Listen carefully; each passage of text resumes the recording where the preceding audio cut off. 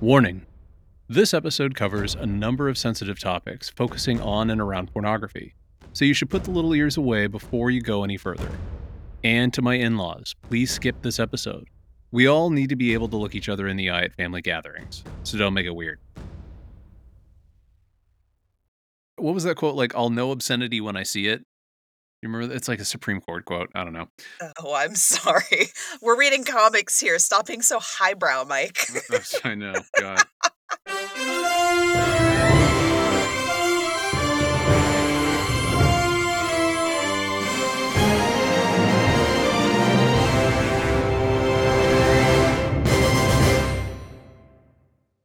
Hello, welcome to 10 Cent Takes, the podcast you stuff under your mattress one episode at a time.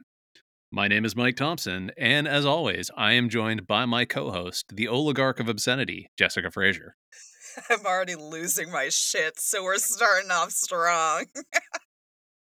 As always, the purpose of our podcast is to study comic books in ways that are both fun and informative. We always look at the weirdest, the coolest, and the silliest moments, as well as how they are woven into the larger fabric of pop culture and history. If you're enjoying the show so far and want to help us grow, it'd be a huge help if you could rate and or review us on Apple Podcasts, Podchaser, and Good Pods, because that really helps with discoverability. Friendly reminder, we've pulled all of our content off of Spotify, as the platform is continuing to actively promote voices that spread vaccine disinformation. And finally, we would love to have you join our community on social media. You can find us as 10 Cent Takes, all one word, on every platform. Today, we're going to get a little naughty and talk about Debbie Does Dallas, the film, the comic, and the mystery surrounding both. But before we do so, Jessica, what is one cool thing that you have read or watched lately? Well, at the suggestion of my friend Amanda's children, and herself, if we're being completely honest, I started watching Avatar: The Last Airbender, which, again, Oh, nice. I know, I'm super behind on media. This is my first time watching it, but it just wasn't ever something that, I sat down to watch. I don't know. It just wasn't. My brother was really into it. It's really good, though. We've all really enjoyed the hell out of it here in this house. Yeah, it's really sweet. And I'm still in the first season of the show, but I really like the journey that all three of the main characters are on, both their shared collective journey as well as their own personal growth that's happening throughout. Yeah. So I'm definitely going to continue watching it. I just want to see how it goes. And they also showed me some of the comic books in the universe. They're really good reads for all ages. Yeah, they're great. What about you, Mike? I wound up grabbing a bunch of bonus borrows from Hoopla, which are basically they don't count against your borrow limit in the app, because I had to take Sarah to the doctor recently. And so I wound up spending a couple of hours killing time in the parking lot. And one of those borrows was the first volume of Seven Secrets, which is written by Tom Taylor, illustrated by Danielle Di Nicolo, colored by Walter Baiamonte, and it's lettered by Ed Dukeshire. I reviewed the first issue for Gay League, but I never read the rest of the series, and so I'm catching up with the first volume now, and it's this very action-packed story about a society of warriors guarding these 7 secrets, in quotes. They're giant MacGuffins. We don't really know what they are yet, but they're just carried around in suitcases and apparently have some sort of world-ending catastrophic power. It's narrated by the child of 2 of these warriors, and it starts off feeling very much like an anime, especially with Di Nicolo's art. And that said, Taylor is this really beautiful writer, and he elevates it. I talked about how much I'm enjoying his series Dark Knights of Steel in Comic Book Couple Counseling's Best of 2021 episode, and his work here is just as good as it is there. He weaves all these elements of action and humor and heartbreak really deftly, and I'm already totally hooked. Ugh, it's so good when they can take you on a good emotional story. Oh, yeah. It's fantastic. So, yeah, check it out if you get a chance. Yeah. As of last episode, we noted that we were starting to feature promos of other podcasts out there that we feel like you should be listening to, as we built up a really great support community with a number of other shows, and we want to help them grow just like they've been helping us. So please enjoy this promo, and then check the show out if you feel like it's something that you'd enjoy. Hey, this is Ken M. Padawan J. Coach Duffy from the Ocho Duro Parlay Hour podcast. Every week, the ODPH is talking sports, movies, TV, comics, and more. It's always a parlay of topics on each episode. You can find the ODPH on Apple Podcasts, Google Podcasts, iHeartRadio, Spotify, Stitcher, Podbean, and wherever you find great podcasts, such as the one you're listening to right now. Don't forget to check out OchoDuroParlayHour.com, where you can find the links to all of the ODPH social media accounts, links to the bands whose music you hear each week on the show, hashtag 607 podcast info, and parlay points, our companion blog section of the show. Thanks for listening to the ODPH. Now get back to your regularly scheduled podcast.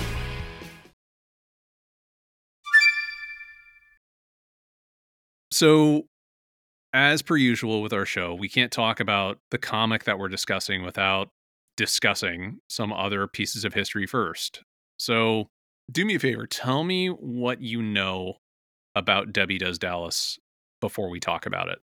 So prior to this, I really only knew it by reputation and a name. And I've heard jokes referencing the franchise, but I didn't realize it had as much media as it does until you brought it up as an episode. I was like, wait, a comic? I'm Right. listening. Yeah. So I did come into this super fresh without much knowledge, and I'm anticipating this being a delightful and surprising time. Yeah, I mean, it's one of those things where it's kind of part of the cultural zeitgeist. Like, I was making Debbie Does Dallas jokes when I was in middle school and I had no idea what it was. Right. Exactly. You just knew it was something the adults thought was funny. You know, it's also got that alliteration, so it sticks in your head. Well, why have double Ds when you can have triple Ds? Jesus. So Debbie Does Dallas is part of what's called the golden age of porn, which was this period from 1969 to 84 where sexually explicit films were meeting with success at the box office and then also approval from like audiences and critics and just people in general. In 1972, Deep Throat wound up grossing somewhere between $30 to $50 million on a budget of just $50K.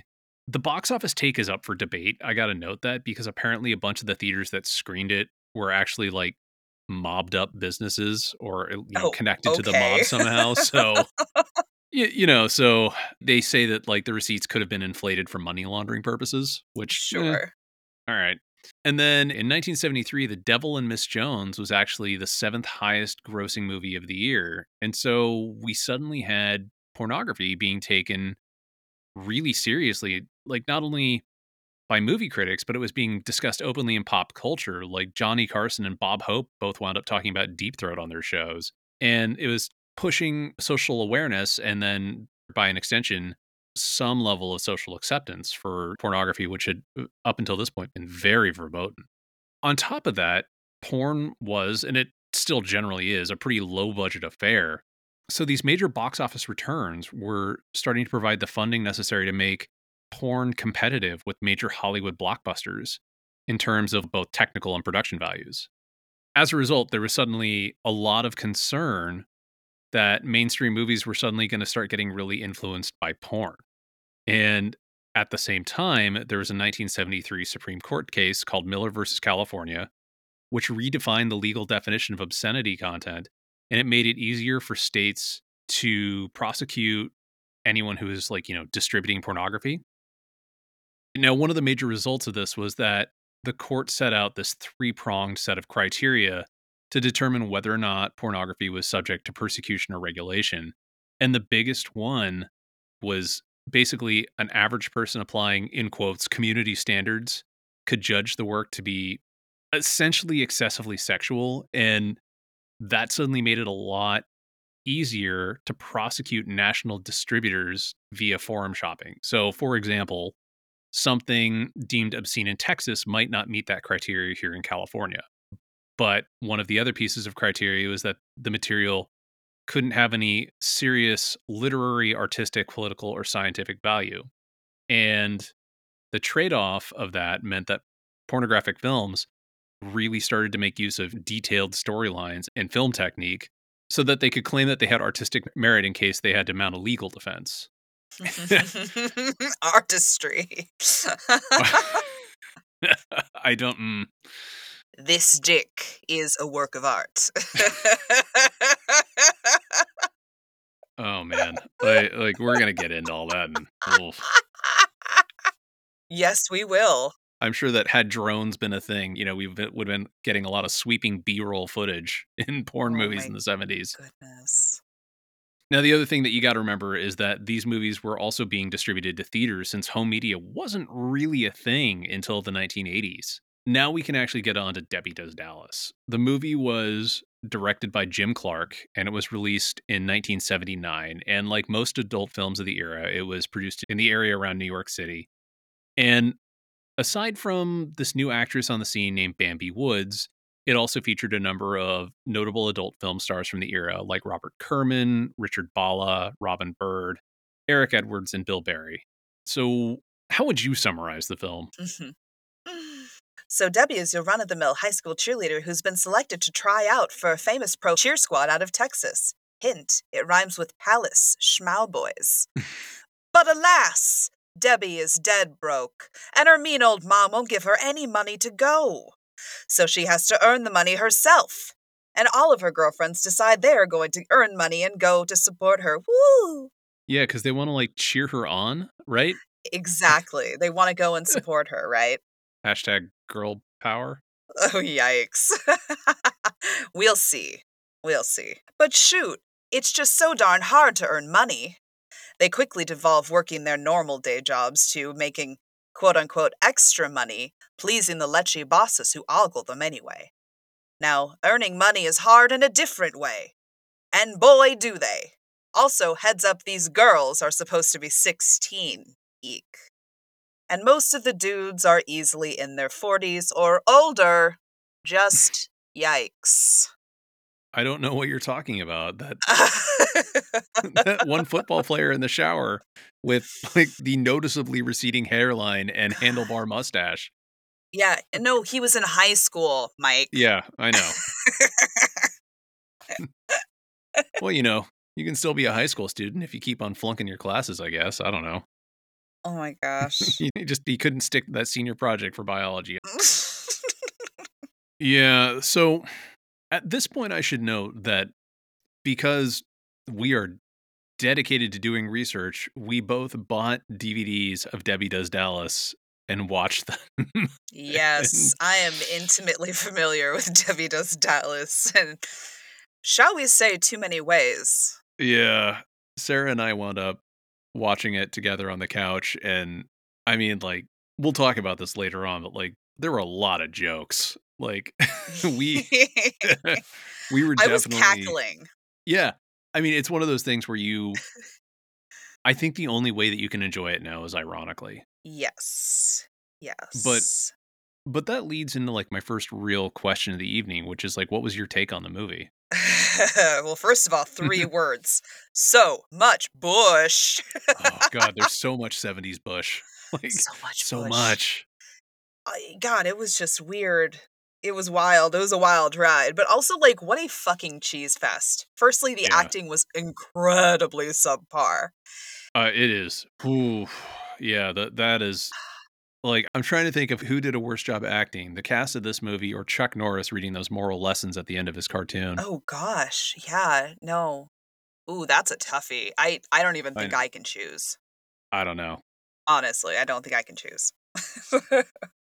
No, it was pretty awful. And the situations were so out there and they were so staged and so uncomfortable. And there were some like these really like creepy and coercive moments in the film that made me really uncomfortable. Like that one girl kept being like, I don't want to get involved. And then they basically like talked her into it. And then she was like, great, this is great. And I was like, that is horrendous. And you're going to wake up 7 years from now and be like, I was sexually assaulted. So that's cool. Are you talking about the candle shop scene? More like just I mean, in the problem there is was that you're like not there was really always narrowing that it down because like no, there there's was a couple of like scenes that are like that. So, yeah, like there was like just this one girl was like, I don't want to earn money that way. Who was like, she mm. kept being like the naysayer of the group every time they got together. Everybody else was like riding dicks, and she was like, I don't want to earn money that way. And then they basically got her to, and I just was like, this is awful. I hate everything about this. Well, So I mean, that was a very common plot line back in adult films this era. And like the other thing I is know, I just hate it. Oh, it's gross. But the other thing is this is a bunch of individual scenes that have kind of a very Yeah. loose plot overall, and it's basically an ensemble cast. So you're seeing different people on screen who basically show up for the locker room scenes as kind of the meta narrative, but that's about it. Yeah, yeah, totally. I mean, the other thing is that the DVDs that we got, it is very clear that whatever transfer process they did was not good. I get the impression that these are not transferred off the original print that was distributed to theaters and stuff because it's super pixelated. And then the other thing is the audio is terrible and there's no subtitles. I was more mad about that than anything else. I'm like, I can't understand anything. I can only hear out of one ear these days. Oh, I crippled myself with a Q-tip last year and I was I was big mad about the fact where I'm like, I really want to know what they're talking about and I can't understand it. seriously. Ugh. Yeah. No, it was bad. Yeah, I had the same experience. And, the cover is all printed. Like, somebody just, like, typed it out on Word, and we're like, this was Oh great. yeah. Let's just do it this way. It's fine. It's got everybody's names on it. It's no big deal. Yeah. Whether or not they're spelled right, we'll not worry about that. Yeah. Exactly. And then the other thing was, like, again, there were all these weird situations. Like, the one woman working at the record store literally told the guy that she quit her last job because the boss was, like, advancing on her sexually. And then the guy was Yeah, like, oh, perfect. So you already know how this should go. I'm just going to casually grab your boob immediately. yeah, like I remember that she said like he was getting too handsy or something, my old boss, right? Like something like Yeah, that? exactly. Yeah. Exactly. And then he immediately was like, I'm sorry. Are these titties? My hands just kind of found them. Like, what are my bro? Yeah. What literally the words out of her mouth and your hand was like right there. Why? Yep. Why? Why is that a thing? It was just like the complacency or active participation of the female partners to these creeps was even stranger. It just didn't really make sense. I hated how the girls were like, oh, I don't know. Just give us however much you want. It's like, you Okay, have that no self-respect at all. And s- like, Sarah and I got really mad. We're like, you are bad at business. You talk about how you formed a literally, business, and then you're like, I don't know, pay what you want. It's like, no, you set a fucking price. you are contractors. You demand half up front and half on delivery. Like, girls. That's what I'm saying. Like, they made all the women out to be like complete airheads, but it's like they're starting a company. So I mean, I'm like, listen, hashtag boss babes, I guess. But I they're bad guess. at this. Uh, I mean, They got the one dude to pay for it all. So it's like, whatever. yeah, the other thing is the women really do not look that into it. No, Like so Sarah, complacent. we were watching it and Sarah had a great line. She's like, "The face on all the women is the face that a woman wears when she goes to the gynecologist." I'm like, "Yep." Yep. Yep. I'm like, "Mhm." Let's get this over with. Yeah. It was ugh. Yeah, that was exactly it. Like the light left their eyes. I was like, this is awful. Oh, Oh yeah, no. And the other thing is they were not being paid well for this. Like I think Bambi Woods got like $400 and she was the headliner in this movie. And I mean residuals, that was not a thing. you told me that earlier today, and I got ferociously angry. Like Sarah's still mad about it. I was no, I'm still angry. Like I had to stop thinking about it because I was just like, I can't fucking believe that this is such a cultural, like, just like a cult following at this point. If we can call it that, I don't know. Maybe Yeah, it's not no, like Rocky Horror Picture Show, but like whatever. it is in certain ways like a cornerstone of American culture. Like it is very much a part of cultural discussion. And we'll get to that later on, but she got paid $400. And I don't know how much she made for appearing in the sequels, but probably not a lot. And Sarah and I were talking today about it just as we were walking the dogs, and she pointed out that the adult film industry was an industry that really found its success by exploiting its female workers. And Oh yeah. that's part of a larger discussion of things like Hugh Hefner and Mhm. how it got better for a while because there was equity and then it dropped off again when there was the rise of free distribution via the web and stuff like Mm. Pornhub. But now it seems like it's getting better again because of OnlyFans. I don't know. It's not a subject that I know as well as I would like to after having done the research for this episode. But yeah. Yeah. I mean, like the whole movie was like, tell me you hate women without telling me. Oh yeah. Like, No, and for fuck's sake. Also, it's just kind of wild how like not sexually appealing the movie was. Like we Yeah, I mentioned no. how we couldn't stop laughing at it like for multiple reasons, but one of the big things was like the guys were so unattractive, like almost unilaterally. There were a couple that were like decent, but ugh. Yeah. Like I mentioned that balding guy who's passed off as like a teen football player, or there's Robert Kerman, who was like this veteran of the porn industry, and he found some mainstream acting success later on. And I think he was in Cannibal Holocaust, and so he kind of became like a keystone in like horror film culture. But he plays Debbie's boss, and the guy is like, I don't know. I was expecting someone better looking for the climactic sex scene for, Yeah. and pun definitely intended there, but it's just not who I would have expected that scene to be with. Like, I don't know, man, maybe Well shave your back fully before we have to spend so much time watching it? Like, Well, here's the thing. The guy has to be the average guy so that you can put yourself into that position. So you can put yourself into that mindset. I thought about it when I was watching it. I was like, all these guys are fucking norm. They're just some like normie ass middle aged dudes. And the reason is because that's their fucking dream is that they can like hit some high school cheerleaders from the back, I guess. I guess. I like Sarah and I when we got to that library scene where the librarian catches one of her friends hooking up with her boyfriend and he brings her into his office, I was like, "Oh, man, I really don't wanna see old man dick. I'm sorry." Yeah. I had I had the remote, like, in my hand, and I'm like, "We're skipping the scene if it gets to this," and and it stays at the like, he spanks her and whatever, and But, like, she's literally saying no. I don't like that scene either. I, like, forgot it. I, like, mentally took that out of my brain, so, well, it's back. sorry. That's okay. Here we are. Folks, we watched it so you don't have to.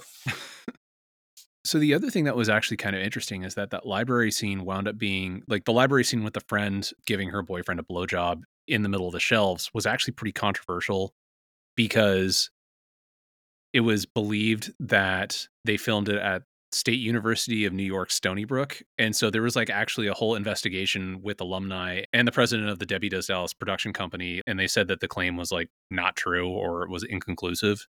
But yeah, it was like a real contentious point. Puritanical drama.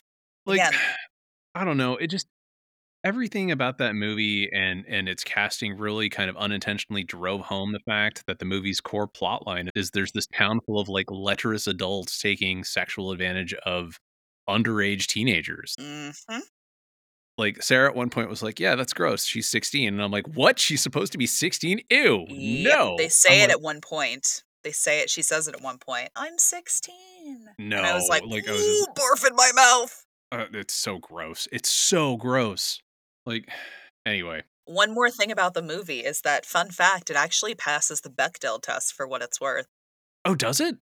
Well, yeah, because they have a whole group of women, they all have names. Okay, so the Yes, Bechdel they test, for those of you who are not familiar, it's the idea that women, having a conversation amongst themselves about something that doesn't have to do about, like, a relationship or a man, yeah. and Fair. hopefully they have names. Yep. A lot of times they don't. So they all have names, and they're all having a conversation about getting Debbie to the cheerleading tryouts, and they're all In Texas. congratulating her, and they're all having a conversation about the cheerleading. Yeah. So it actually passes for what it's worth. I mean, that doesn't make it a good movie. I It doesn't mean, make it a good movie. It doesn't make it a no. feminist icon, but, it passes that piece of it surprisingly. I just figured I'd throw that in the mix. Alright, so we've got our feelings out of the way. Ooh, So ooh, we'll well, see. for the They'll moment, yeah. they'll yeah, they'll come back. They'll come back. Yeah. Okay, the movie itself was actually pretty controversial as soon as it hit theaters, like, the Dallas Cowboys themselves actually sued over the we should note, the mimicked cheerleader uniforms, saying that they were infringing on their copyrights, and the Pussycat Theater in New York was actually prevented from screening it. I looked up the history of the Dallas Cowboys cheerleaders, and the imitation that they use in this movie is not far off from the Mm. outfits of the time. Even though I think in the movie they're like Debbie is trying out with like the Texas Cowgirls, But yeah, it's It's like, oh, okay. something And similar, yeah. they really relied heavily on that element for their marketing. Like, I sent you the trailer, and she's like, I was a Dallas Cowgirl, and this didn't happen, but it could have. And you're like, what? Okay. Right, yeah. But yeah, okay. So there was actually another New York court case in '83 that wound up finding the movie not to be obscene. And the movie wound up doing gangbusters on home video and apparently sold like 50,000 copies, which made it the most successful video release of an adult film in that era. And Wow. like, first of all, that's like insane because like That's a lot. VHS players at the time, I think were going for, I want to say $600 to $700, like give or take, which like that's around $1,500 these days. Like they were a real luxury item. But the other thing is that VHS tapes weren't cheap either. I don't know how much porn flicks were actually going for at the time, but Hollywood films were really expensive. They were running like 80 to $100 a pop on VHS. And the only reason I know this is because my parents loved to tell the story about how when I was a kid, I loved Mary Poppins so much. They bought it on VHS and I watched it so many times that I actually wore it out, which meant they had to go buy another copy of Mary Poppins at like $100. That's So, crazy. I didn't yeah, realize that they were that expensive because I mean, it makes sense. It makes sense. I was born in the middle of the 80s. And so right. by the time we were getting movies, we had a bunch of VHSs and they were all with the puffy, you know. Yeah, the puffy cover, I remember that. So, at the same time, the rights around Debbie Does Dallas get real murky, and this happened, like, as soon as it was out of the gate. The company M&A Associates owned the rights, and then they entered into a global distribution deal with a company called VCX.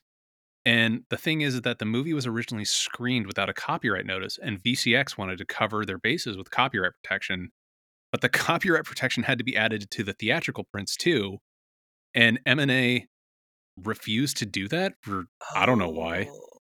Yeah. I'm sitting there and I'm like, this sounds like a dumb idea. And it turns out it was because VCX had hired a couple of lawyers to work on the copyright stuff. And they basically were like, well, the copyright's lost. So that led to VCX terminating the deal with M&A. But then VCX kept on distributing the movie. So, Okay. so they were just distributing and selling it, but they're like not paying royalties.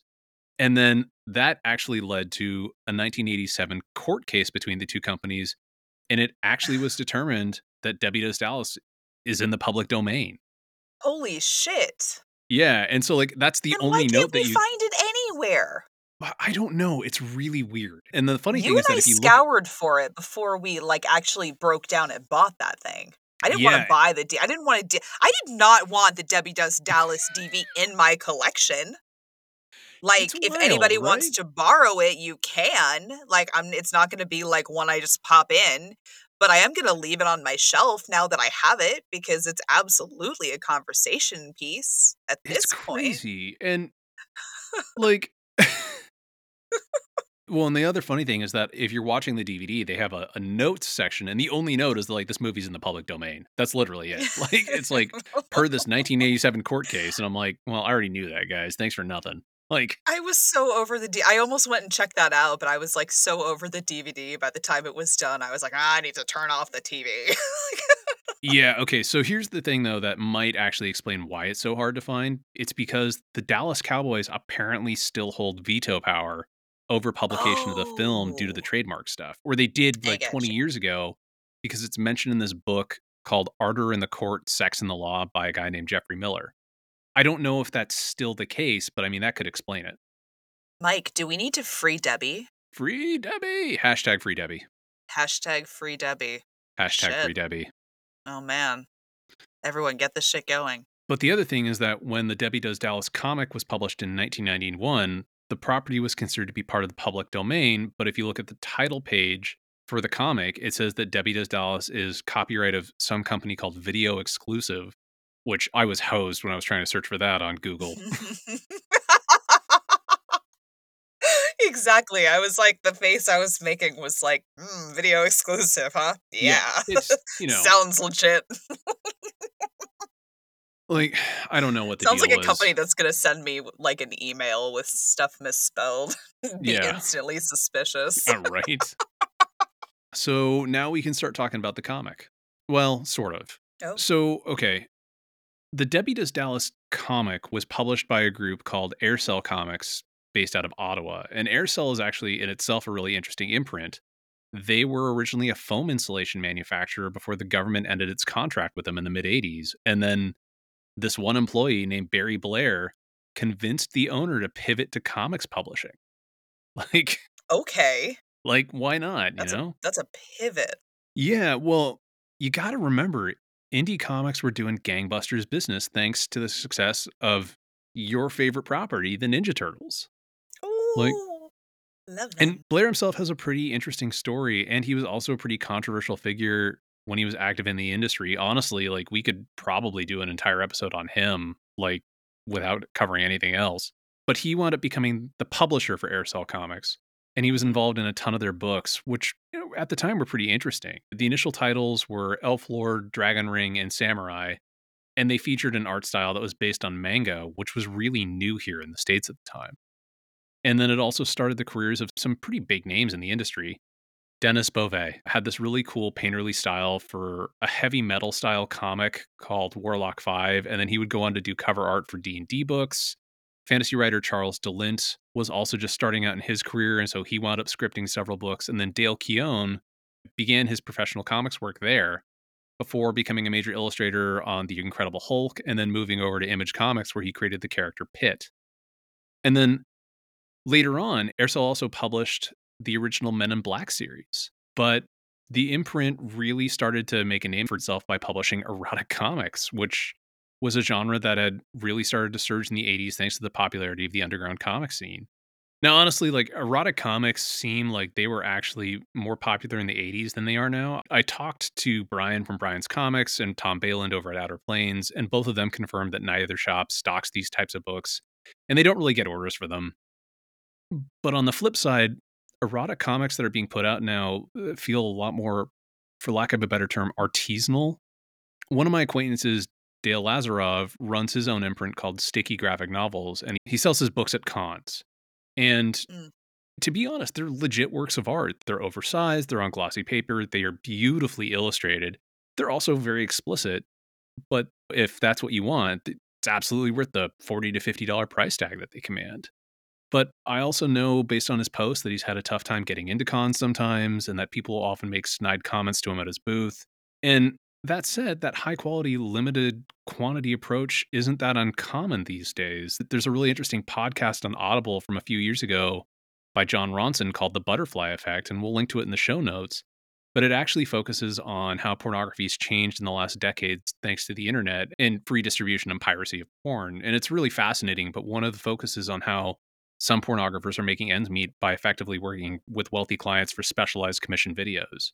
And, it feels like porn has gotten less stigmatized as time's gone on. Sarah used to work at a video rental store and was telling me about how they had the back room with a curtain for porn. And then it was always like super awkward when someone was told that they couldn't check out the movie until they returned it or paid their late fees for like, Mm. like really filthy porn when they were there So trying to pick up awkward. like a movie for their kids. like, Jeez Louise. They're like, sorry, you have Debbie Does Dallas out. We're gonna need you to pay that late fee. You've had it for 5 weeks. well, okay, and imagine it coming from 17-year-old Sarah, who, like, Sarah is Mm. this very petite blonde woman, and just imagine her as a 17-year-old, and then being like, I can't rent this movie to you because Ass Blasters 3 is out and overdue. oh, Oh man. my gosh. But anyway, like, porn is now so widely distributed via the web. It's a much more accepted part of our society, but it's also still something that's extremely judged a lot of times. And when I was researching this episode, I started asking around in the comics groups I'm a part of about Aircell. And we'll get to this a little bit later, but like I spread my net really wide and I had no luck. Like basically no one wanted to respond to me that had actually worked with the company or had any real insight. But one person, Mark Asquith, who was a manager at the Silver Snail in Toronto, and the Silver Snail is one of the oldest comic shops around now, and it was pretty much the prestige comic shop in Toronto at the time, was able to give some circumstantial perspective about Aircell's popularity. With the exception of a few books like ElfQuest and Cerberus, I used to order very small numbers on the first issues of black and white books, a dozen or so. But then Comico Primer did well, then Dark Horse Presents did even better. But Teenage Mutant Ninja Turtles changed everything. It was selling 300 plus copies every issue. To put that in perspective, we were selling about 50 Avengers and 40 Conan. The high water regular monthly was 2,000 X-Men a month. Anyway, we started selling roughly 300 copies of every Aircell book. Woo! Yeah, so they were doing okay for a little while. Mm-hmm. And that said, indie comics got hit pretty hard when the comics market contracted in the late 80s, and then publisher Malibu Comics wound up partnering with Aircell, which eventually led to Aircell focusing more and more on erotic comics, and then Malibu took ownership of the imprint, and Blair officially left Malibu/Aircell in 91. So the Debbie Does Dallas comics started hitting the stores when he was bouncing from that company. And that said, this is a lot of background info, but I feel like all of this was pretty necessary in this particular case. So, the Debbie Does Dallas comics had this rotating cast of creators associated with it, but the ones that I found most often in the credits were Dennis Clark and Valdir Fernandez handling art duties, and Ben Harkins and John Cock-Toston on the writing. But there's very little info available really for most of these creators, which leads me to think that they were using pseudonyms. That said, Dennis Clark illustrated some other erotic comics in the same era before he went on to have from what I understand, a fairly significant presence in the furry community. Oh, But yeah, but he's like basically scrubbed his presence from the web in the last few years. So I don't know what's up with that. I don't have a lot of background info for the series, unfortunately. And I would have loved to find out how this whole thing came to be, especially with all the licensing rights and how those were handled. And I searched for all the people involved and reached out to anyone who I thought might have been the right folks, and I never heard anything back. I even tried to get a hold of Chris Ulm, who was Malibu's editor in chief at the time the books were being published. And he and I actually have a couple of mutual connections on Facebook because he works in video games now. And I never heard back, like from anyone. hmm. So, maybe at some point we'll get some more details from someone, like, and then we can have a part 2 for this episode where we can actually talk to the people who worked on some of this stuff. But we're going in a little extra blind, and it's a little more kind of armchair supposition than verifiable fact. Mm-hmm. Yeah, I feel it. Okay, so we've got all this out of the way. How would you summarize the Debbie Does Dallas comics? Like, if you were going to do an ad for one of those 900 numbers that were really popular in the 90s when this got published, like, how would you do it? Oh, sure. Hey, fellas. Ever wanted to be with a cheerleader? How about several? A whole team? Debbie Does Dallas is right up your alley, and you might be right up hers. Come for the bouncing cheerleaders, stay for the cum, if you want. Call 1-900-69-69. Oh, man. I love it. So good. I will do voiceover acting. If anybody needs voiceover work, I'm completely untrained. Completely untrained. Which I feel like I have something going for me with that. You I don't know. absolutely do. That was great. Yeah. All right. So, I mean, like, there's no way to really get around it. Like, these are hardcore adult sex comics. Like, Mhm. they're not particularly deep. They largely focus on Debbie and her friend Midge and the various kind of zany adventures that they get into. They don't actually do a lot of cheerleading. There's sort of a little bit of a meta narrative about them working as cheerleaders at the beginning, but then Mhm. it falls off pretty quick and they start doing a bunch of other stuff. And it's funny because as I was reading through this, I felt like it was one of those beloved 80s sex comedies that just hasn't aged particularly well. Like, yes, there were some funny and interesting moments, but there was also some that were really uncomfortable, and I could feel myself cringing Yeah. so hard that I thought my spine was going to break. And Yep. I'm curious, what for you was the best moment in the series and what was the worst? So I read ahead, and you and I are very aligned this time. We are Okay. very aligned. I loved issue 13. It That was their whole meta narrative of like Debbie knows that she's in a comic and she's the only one that knows she's in a comic, and she's like, that writer's an asshole. He yeah. It was very good. Well, and the other thing was that was one of the issues that was illustrated by Fernandez, and he had a very realistic style, but it was way better than it had any right to be in that comic. Yeah, Like I'm assuming it was a he, but his artwork was too good for that series, to be honest. yeah, I'm gonna have to agree. That was absolutely my favorite. It was witty, and I liked how I think this was the issue where it was like, "Oh no, we've reached page 5 and we haven't even seen a tit." Like, Yeah, what? Hurry! And then there's like a hardcore sex scene like the next frame. It's like, yeah. this is what you came for, folks. Well, yeah, and then it gets increasingly meta where originally it starts off with them realizing they're in the comic book, and then they start asking the artist for various sexual partners based on their specifications, which is, Mhm. kind of funny. And then after that, there's a note from the writer basically saying, I ran out of time. So, like, please just fill in the word bubbles, like, like have fun. And then the next page is the artist saying, I ran out of time too. So here's a bunch of blank panels for everyone to draw in. And then I think like the last page, like, I think it's Chris Ulm, the editor in chief. He like pops his head in and he's like, what? Yeah, sure. This is great. This is why everyone's buying this series. Like a bunch of blank panels. Maybe next issue will be better. And he like storms off.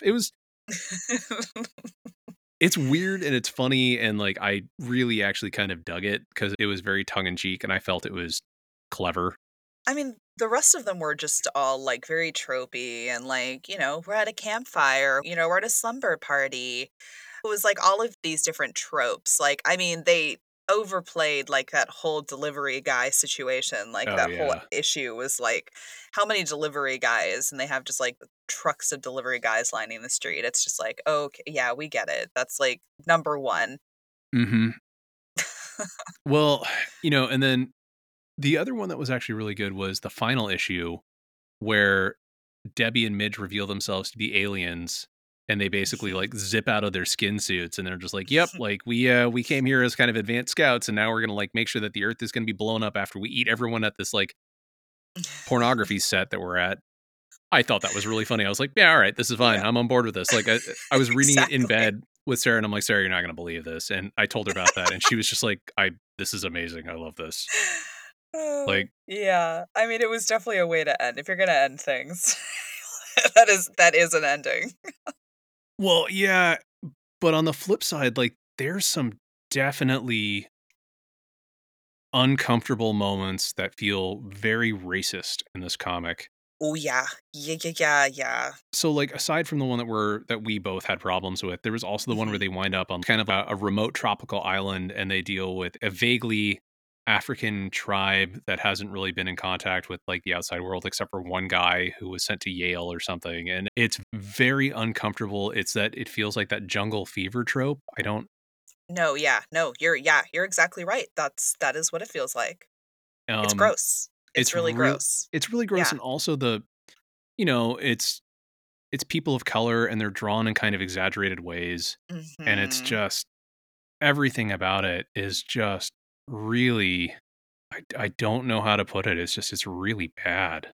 And that was throughout, like, anytime they had a person, and this happened like, quite a few times, like, Yeah. quite a few times, where it was like, this person is evidently not supposed to be a white person. And so Yeah. they either have like a small dick or they are incredibly hairy when it's like, you saw that movie. Oh, yeah. So, Really, like we're going to portray other people negatively in that way when that was like on brand anyway for the 70s. well, yeah, and I mean, like, it was always very body shamey if they didn't look like, models. Yep. And, like, there was the one where one of the characters is sleeping with a couple of judges, and it's not revealed that they're judges for a contest, and, like, at the last minute is when we get the payoff for that storyline, but, like, one of the guys is he's a normal looking dude, but, like, they really make him out to be awful, and it's super uncomfortable to read, and, like, I yeah.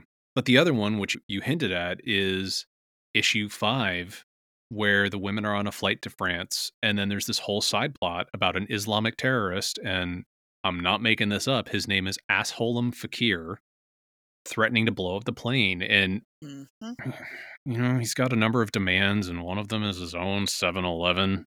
It's And really fucking gross. and then none of that comes to be because Debbie saves the flight by stripping down and seducing him, and he drops Trow, and then he gets knocked out while he's distracted. And one of the final jokes of the story is that he's crazy because he has a micro penis. Har har har. It's Yeah, it just obsession with size in this thing was just out of yeah. this world, like, honestly. Like, there were so many different things where it's like, "Let me tell a story about somebody whose dick was too big. Let me tell another story about this guy on a beach who, like, comes up and just pulls his dick out, and it's this huge dick, and so you, like, totally, like, ditch the guy you're with." It didn't I don't yeah, know. Like, and there was only one type of woman. oh yeah, Just like hands down, that's it. There was one type of woman. yeah, and granted, we're talking about this 30 years later. Like these books are 31 years old. I think actually, like at the time that this episode is dropping, it's going to be like right around the 31st anniversary for the first issue. And societally, humor has changed since then, as have conversations about like body image and consent and all sorts of things. Mhm. But this is media that has not aged well. Nope. Yeah. So that's the Debbie Does Dallas comics in a nutshell. We're not going to sit there and break them down issue by issue or anything like that because really there's no point. They're one-off sex scenes like in each issue. That's good because I couldn't parse them up at this point if I tried, I couldn't either, being honestly. Like I'm completely like, I honest. don't They're know. just Like it's all there's running together in black and white, just penises and yeah. vagines. Yeah. Yes. Well, the funny thing though is that, it's kind of crazy that the series ran for 18 issues plus a couple of specials, which I mean, like that's kind of nuts. It's so long. There's a lot of licensed products that didn't do nearly as well. Like none of the Marvel Star comics that were based on Saturday morning cartoons lasted that long. Like, But yeah, the final issue was dated March of 93, which was right around the time that Malibu was making serious moves into mainstream comics with their Ultraverse line. So it makes sense that they were starting to reduce their erotic offerings. And then this was right around the time that there was also an increased focus on media that kids had access to. The parental warning label had just really started getting put on music albums. There was a lot of concern about like adult content in video games. And this was right in the middle of that crazy speculation bubble that we've talked about in the past when comic sales were just insane. And then the bubble burst and, there was a Mhm. giant implosion within the industry. But Aircell basically shut down in 94 when Malibu got acquired by Marvel. And I guess that means that Debbie Does Dallas comics are technically part of the Marvel catalog. So, Okay, shit, that changes everything. They're in the Marvel universe. right? Like, is Debbie Benton like the Disney princess nobody wants to talk about these days? Oh Like, my fucking god, she is though. right? She's that cousin that nobody wants to like acknowledge that never gets invited to the family reunions, basically. Holy shit, we need to free Debbie so bad. Hashtag free Debbie.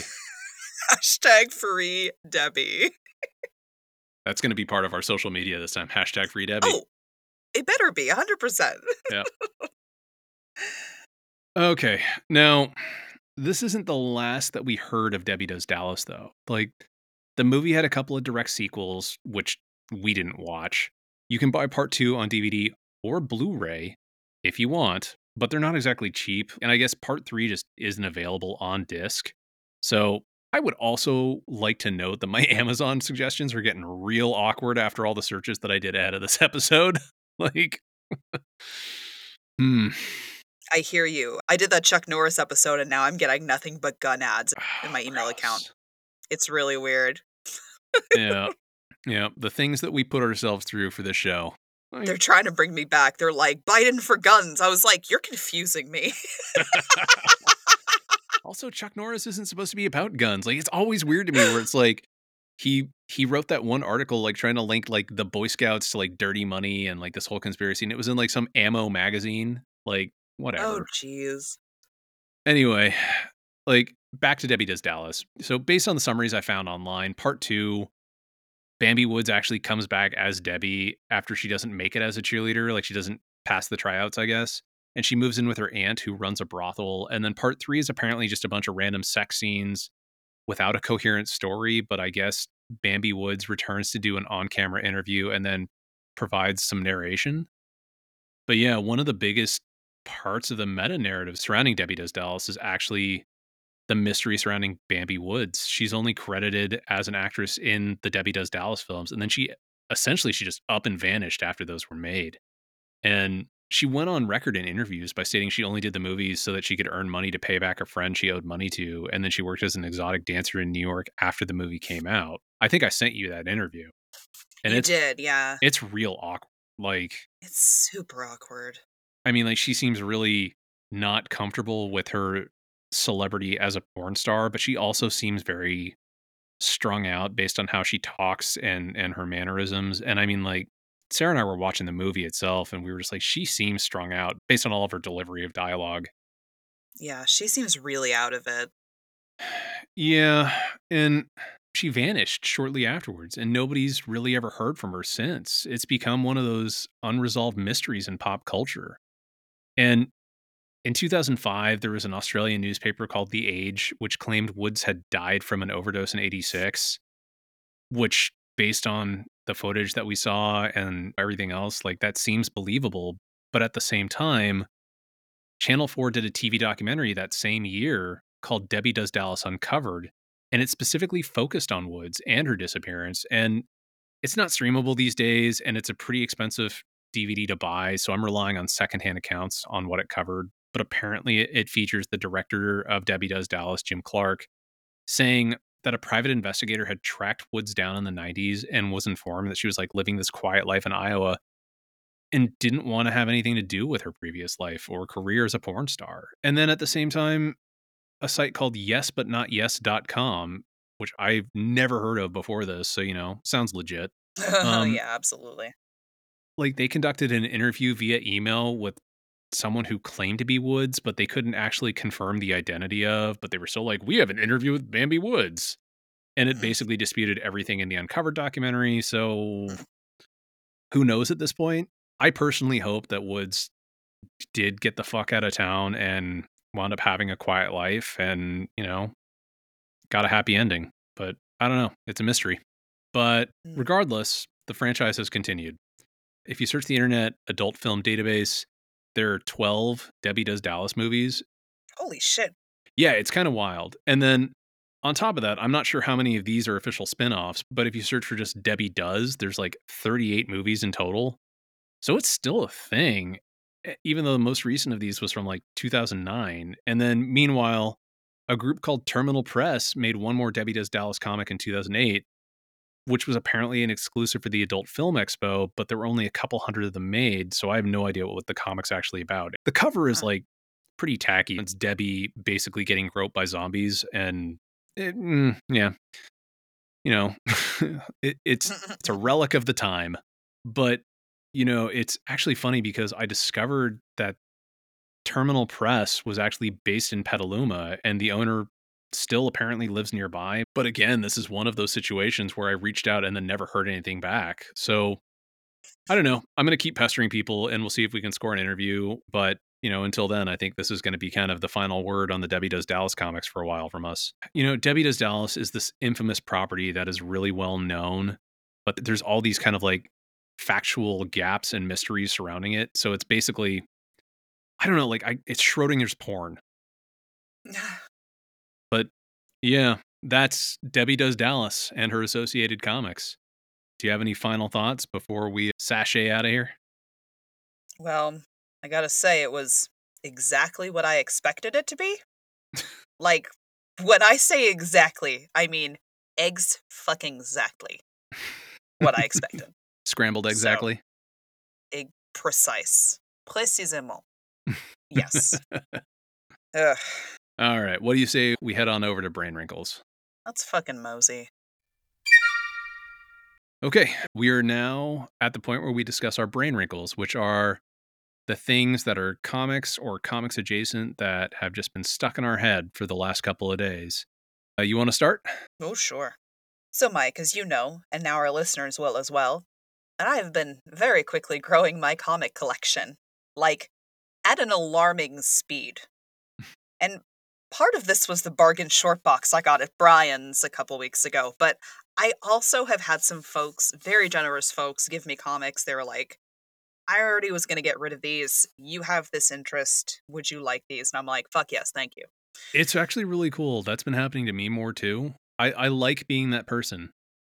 Yeah. Well, and I'm always like, I mean, I'm pretty recently fresh to comics. And so anything people throw at me, I'm like, yeah, let's check it out. Let's see what's happening here. So it's fun. But I am most excited about this new collection that I am starting. And that is Elvira. And I picked up DC's Elvira House of Mystery #1. So I'm stoked to start looking for more of those around. And it's supposed to be here like this week. It said today, but it's not here yet. Nice. Elvira's You House can of hear the Mystery is a lot of anticipation in fun. my voice. Yeah, that's rad. Yeah. No, I mean, we should absolutely do an episode talking about Elvira and her presence in comics, but House of Mystery is really interesting because House of Mystery was like an anthology horror series from the 50s through the mid 80s, and then they ended it with Cain, the biblical Cain, getting evicted from the house. And then Elvira's House of Mystery is Elvira is brought in by the house to find Cain.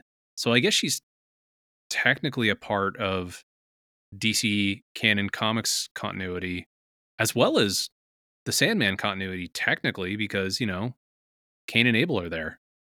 Yeah. Holy shit. Can you? Okay, wait. Elvira and Wonder Woman. Oh, man, that'd be great. That's fucking sexy. I ship that so hard.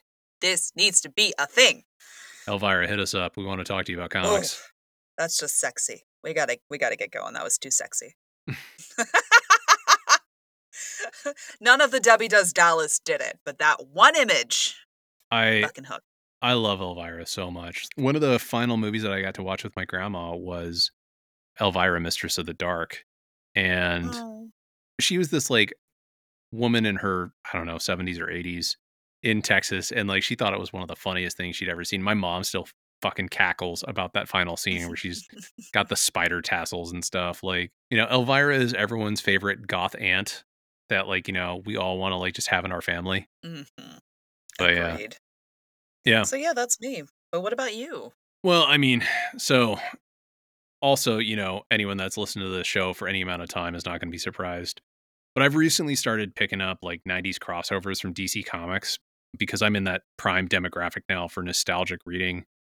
And, some of the crossovers are collected into like prestige omnibuses. They've got like, really beautiful bindings, new covers, like glossy pages. But what I've realized is that DC never collected a bunch of the crossovers from this era into single volumes. So like, I'm talking about Armageddon 2001, which I've mentioned on the show. I'm talking about Eclipso, The Darkness Within, Bloodlines, and The Final Night. And sometimes you'll find a volume collecting like the main storyline, but it's kind of worthless because you don't have all the tie-in issues to fill in the plot holes that are, left open. And it makes me pretty sad because a lot of these stories are really fun, like warts and all. But I'm not sure if they're ever going to get collected and, in quotes, remastered. And it means it's just going to get harder and harder to get a hold of these stories as time goes on. And I think a lot of new readers will miss out on them. So just, something that I've been thinking about as I've been getting my orders in from eBay. Yeah, eBay. That's been my friend recently too. Right. Mm-hmm. But yeah, so on that note, we're going to take off, come back in 2 weeks for a mystery topic hosted by Jessica, who will cut you with a K. I will cut you so hard. Yeah, until then, stay safe out there, and we will see you in the stacks. Thanks for listening to 10 Cent Takes. Accessibility is important to us, so text transcriptions of each of our published episodes can be found on our website. This episode was hosted by Jessica Frazier and Mike Thompson, written by Mike Thompson, and edited by Jessica Frazier. Our intro theme was written and performed by Jared Emerson Johnson of Bay Area Sound. Our credits and transition music is Pursuit of Life by Evan McDonald, and was purchased with a standard license from Premium Beat. Our banner graphics were designed by Sarah Frank, who you can find at lookmomdraws.com. If you'd like to get in touch with us, ask us questions, or tell us about how we got something wrong, please head over to 10centtakes.com or shoot an email to 10centtakes@gmail.com. You can also find us on Twitter. The official podcast account is 10 Cent Takes. Jessica is Jessica with a, and Jessica spelled with a K, and Mike is Van Sau, Vansau.